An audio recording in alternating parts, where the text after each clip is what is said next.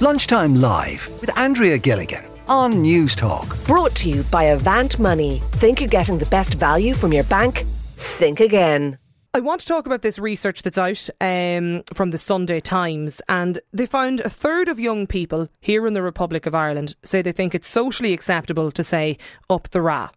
Half of those surveyed admit that they don't fully understand the history of the Troubles. It's hardly surprising. And they also found as well that a third of young people in Ireland think there was no alternative to violence. And they also went on to find in the research, these are many, many findings in it, 1 in 4 of the ceasefire generation don't know or have an opinion on whether or not they support the very agreement, the Good Friday Agreement that brought about peace during the time in which they grew up, which was the element of the survey that I found most fascinating. But did your parents ever talk to you about the Troubles? Is it ever discussed in the house, or do young people even care at all about it? If you want to get in touch with us today, I'd love to hear the views of people on this on the programme. Pat is with us in Clare. Pat, you are the father of a teenage son. Do you ever talk to him about the Troubles? We talk about history a lot. We talk about he's actually fascinated by history. It's not just Irish history, but European history, and even going back into he loves studying Chinese and Japanese history as well. Now but we talked about, and he talks about what I understand and what he understands it. Like he says, I have an understanding of World War I, World War II because of what I've read. His understanding is coming from the internet, because history is not taught anymore in schools. It's just basically, it's a sanitized version of history. So the only place they're going to get the information is from the internet. Now, I have a few books here that he has read, which gives an alternative view to what he's reading on the internet, because the internet is, whoever, as you know, it's pushed, a certain agenda can be pushed by a certain click of a button. Okay. So and that's what kids are reading. It's what they click. So that's what they get. So what age is he? Like, he would have studied history in school. No, he's 13. He's in second year. He's in second year in school. Okay, so he has studies history in school as part of the curriculum, and then but separately he has an interest in it. Does a bit of reading himself at home. And would he be curious? Like, would he chat to you much about it, Pat, or would he questions or? Yeah, because like one or two of his friends would take a pro-IRA stance due to their parents' viewpoints. Okay. And he asked them why, and they couldn't actually answer him. It's just because that's what my daddy said. That's what my mammy said. And he says, well, did you try reading up on it? And when they asked the teacher says, that's not part of the curriculum. We don't study the Troubles. It's not part of Irish history. The Irish history they teach goes back to the formation of the state and back as far as that, and maybe up as far as 1948, 49, 50. It doesn't. They do not teach what happened in through the Troubles. It just doesn't happen. Unless you have a teacher who would have an interest or a Republican stance, you're not going to hear about what happened. Don't forget, it did start with the peace marches. That's where the trouble started. When the peace marches didn't work, there was, as they could see it. But they must learn about that. They don't. And I've read through his history homework. Okay. Like they're doing maybe 1 to 2 hours of history a week, and it still goes back to World War I, World War II. Okay. It's going back. It's going back to the Prussian War. They're still what they're teaching. Okay. It's irrelevant. So, but it's just that your son has an interest, and he does a bit extra reading himself at home, and then he chats to you about it. But so would many of his friends, like, is he, is that interest common, do you think, among other people of his age? No, because my son is doing his CBA, his classroom based assessment. He's doing it on the Troubles. That's what he's actually doing it on, and he was asked by one of his teachers not to do it on the Troubles. Not to do it in the Troubles. No, because it would spark too much controversy within the classroom. I have to say, look, it's obviously a long time now since, I wasn't in school. I know we certainly learned about it, but maybe it's changed then since my time. Pat, stay with us. Ben is with us as well. Look, 1800 453 106 is the number. I want to chat to people today. Parents, maybe like Pat, I mean, do you talk to your kids about the Troubles, or do they ever ask? Like, if young people are listening to us here this afternoon, are you interested, or do you care at all what happened in Northern Ireland? Ben is on the line. Ben, what do you think what's the perspective of young people, do you think, towards the Troubles? I'm on the edge of being a young person. I'm 25, so I'm still within that category. My undergraduate degree is in history, so I would have specialised in areas that obviously you have a certain amount of leeway in comparison to educational curriculum of what you can choose to study. Now, there is the Troubles are dealt with in elements of the Leaving Cert curriculum. It's kind of it's a choice that's up to the class teacher at that point. I know the Junior Cert is a bit more limited, but in terms of the Leaving Cert, it is addressed. In terms of addressing it with parents, I know personally I couldn't address it with my parents. I don't know many of my friends that could address it with their parents because it'd be a very limited worldview. I think we also have to remember that it's a very emotive, it's a very visceral time, and also that it's quite subjective. If you wish to argue in favour of one thing and you strongly believe in it, you will find a way to argue in favour of something. So if your parents or your family members or friends or relatives, they have a certain perspective, they often will express that to you. And obviously as children, we're essentially sponges. We retain a lot of information and we retain a certain viewpoint. So for example, I said to Ross, for example, when he was calling me, I said, a lot of families, my whole family is Fianna Fáil, so I will be Fianna Fáil. But do you understand their policies, their principles, everything about them? Do you put in lots and lots of research into why you believe in those things that they decide to do? Oh, well, no, but Mum and Dad did it, and my uncle did it, and my so-and-so was in this party. Mum and Dad vote a certain way or whatever. Which I think you can't blame anyone for, because, your parents are, they're your guardians, they're the people that take care of you. You have faith in their knowledge and their opinion and everything. A lot of, it's like every aspect of history. Doing independent research is very, very difficult to kind of really pull out and say, I have a great interest in this. I'm going to sit down and I'm going to read and I'm going to do thorough research. And we have to remember history can be quite revisionist. And again, as I said, it's very subjective. And historical debates happen all the time. If you look at facts-based, you will say, history is just telling the story of what literally happened. It's not. History is very much entrenched in historical debate. There's different opinions, there's different perspectives from every side. I think we need to remember that. And I do believe, just if I could say about the chants specifically, I believe those chants are very in the moment, they're very alcohol influenced, they're very, group mentality, following the crowd, being involved, having fun. I know I'm not excusing anything if people have an opinion of it that they believe it's not acceptable. Yeah. I believe people do just get involved and they do get lost in the moment. And I also believe they're harking back to an old IRA time in regards to the debate around independence, the Civil War, the issues with the treaties. I don't believe they're harking to the Troubles in more recent times, for example, the 70s or the 80s, or what happened, for example, Brighton bombing, things like that. I don't think they're thinking of those moments. I'm not saying they shouldn't be. No. I take your point as well. I've got Mark as well on the line with us, Ben. Mark McManamon, who's an author and also a history teacher as well. Mark, I want to go back to a point Pat made. Do teenagers, 12, 13, 14, do they learn nothing about the Troubles in school? There are aspects that we look into. There's the Troubles is part of the course. But I suppose it does depend on the teacher as well, on what, there's scope there for the perspective that they're going to look at it in. What I think's been lost in the debate is that we really need to underscore the violence, on both sides. We're looking at human loss of life on both sides. And very often I think we can get lost in this thing where, and I've really felt this the last number of years. I'm teaching quite a number of years.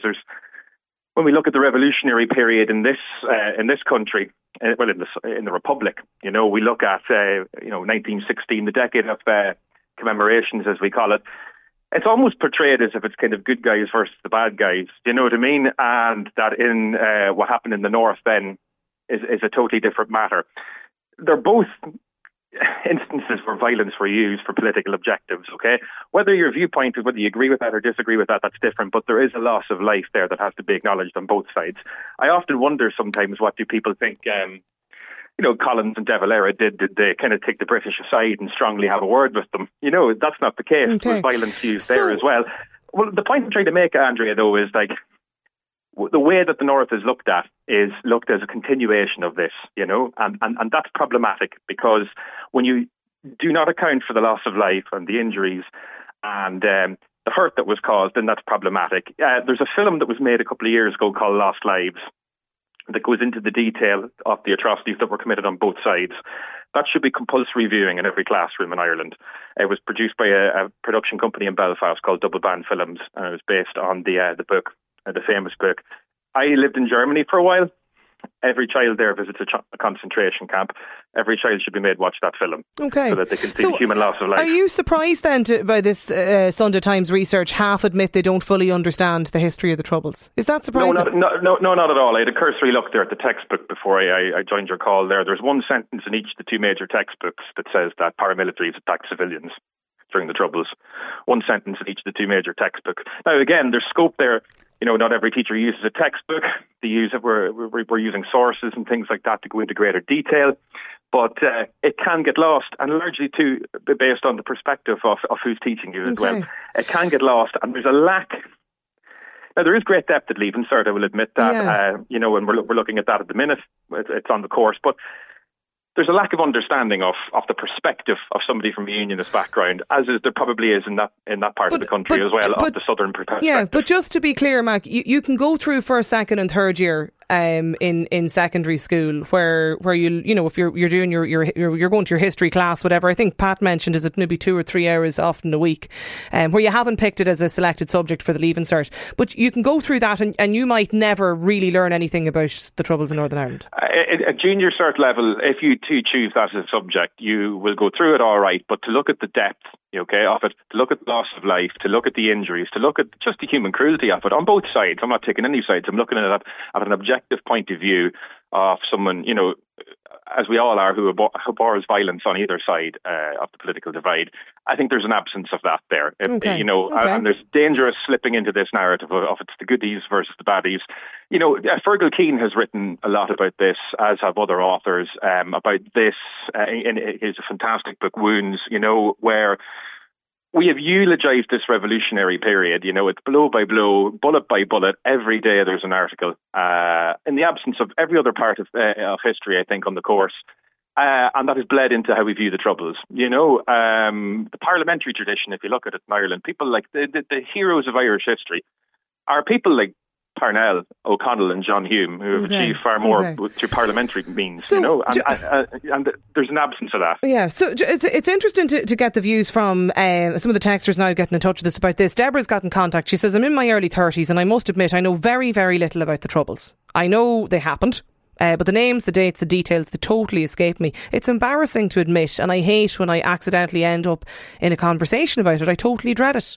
Alex is on the line in Kilkenny. Alex, what do you think about, teaching or talking to children about the Troubles? Yeah, I suppose my experience would go back to being in school in the 90s, and these things were happening. They were real. I suppose we would come in the morning and there might have been something had happened in the north or somewhere else, and suddenly, a teacher, you might have history class or whatever, and a teacher might deflect, and you might spend the whole class talking about that.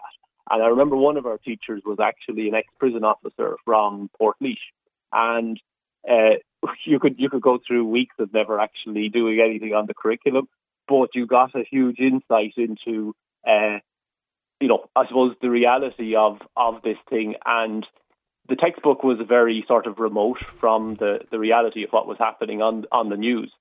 But other people in a different class were taught by someone else.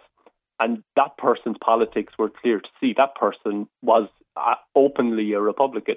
They were learning a completely different history to what we were learning. Were the students in your class, Alex, engaged in hearing this, like the stories, I suppose, the real stories, rather than sitting looking through chapter 5 and 6? Yeah, exactly. Look, it was, I suppose, there was a degree to which the thing was current. I suppose it's turned into a kind of a myth, a legend in a way, which is worrying. And I suppose there's people, I'm in my 40s, there's people who remember these things when they were young, but they remember the weekly problems and the reports and atrocities and things. Those things, to, I think, young people today, they're like looking at pictures of people in the trenches in World War One. Or guys marching into Berlin. It's that remote. Yeah, you see, it's interesting, and I was just making the point earlier. Like, I mean, when I think back to my own background or experience, like I grew up in Donegal, like 7 kilometres from the border with Fermanagh. So you were probably, I now realise we were more acutely aware as children of what was going on and having engagement with the news on a daily basis, because it did, even though we were so removed from it, it did actually affect our daily lives. And it's funny, Alex, I was only telling the story this morning, you know, to the team here in the show, like particularly around this time of year, as we head into the last 2 and 3 weeks before Christmas. Like, I have very, very, very vivid memories of, you know, you might go, we always went to Enniskillen or to Derry for Christmas shopping. And I remember, like, you know, you'd go to the Ironside shopping centre in Enniskillen, or, you know, we'd typically go to the Foyle side in Derry for shopping. And I remember that my mother or my grandmother or whoever I was there with, and this is in the probably early to mid 90s, so I was a young kid at the time. And when we go into the shopping centre, if I wanted to go, like if my mother was in one shop and I wanted to go to the shop in the shopping centre on the same floor, but just, you know, 2 stores up or 2 shops up, you'd have to tell her where you were going. I'd have to say, I'm going up to Claire's Accessories, or I'm just going to run over there to Argos. And you had to do that for fear of a bomb scare. That was the rationale. Like, and you would just be told, you know, where are you going? If you're going to a different shop, you have to come back and tell us, so that if anything happened. And whenever we'd go to the Foyle side in Derry, I so distinctly remember there was always a meeting point, and the meeting point was always outside McDonald's in the Foyle side in Derry. And that's, if something happened, if there was a bomb scare, that's where you ran to meet, to go to the car. And like that's, like, so that's my I just thought that everybody you know, had this meeting point. And it was only when I went then to school in Sligo that I realised there was never a meeting point in Sligo. It was never a McDonald's that you went to, you know. And that, you know, it's I suppose it's so dependent to an extent, and I can see that today from texters on probably where you grew up. My mother tells a story that at the time of the Canary Wharf bombing, they were in London with my sister, and telling, my sister's memory of it is that my mother saying to her, don't speak, don't say anything, just so that nobody would, you know, recognise that they were Irish. They were just over for a weekend or something. But like, this was the way we lived, you know. Yeah, It's really interesting, the messages coming in now from people, and a lot of those texts that are coming in from people who say they're in their late 40s, early 50s, now with teenage kids going through the school curriculum. They haven't a clue. They don't know what we're talking about, and it seems that what happened in Northern Ireland, it could have been in any other part of Europe. Haven't a notion about what's going on, seems to be the general consensus from the texts here today. Alex, thank you for getting in touch with us. Mark there as well, Ben, Pat. Lunchtime Live with Andrea Gilligan. Brought to you by Avant Money. Weekdays at midday on News Talk.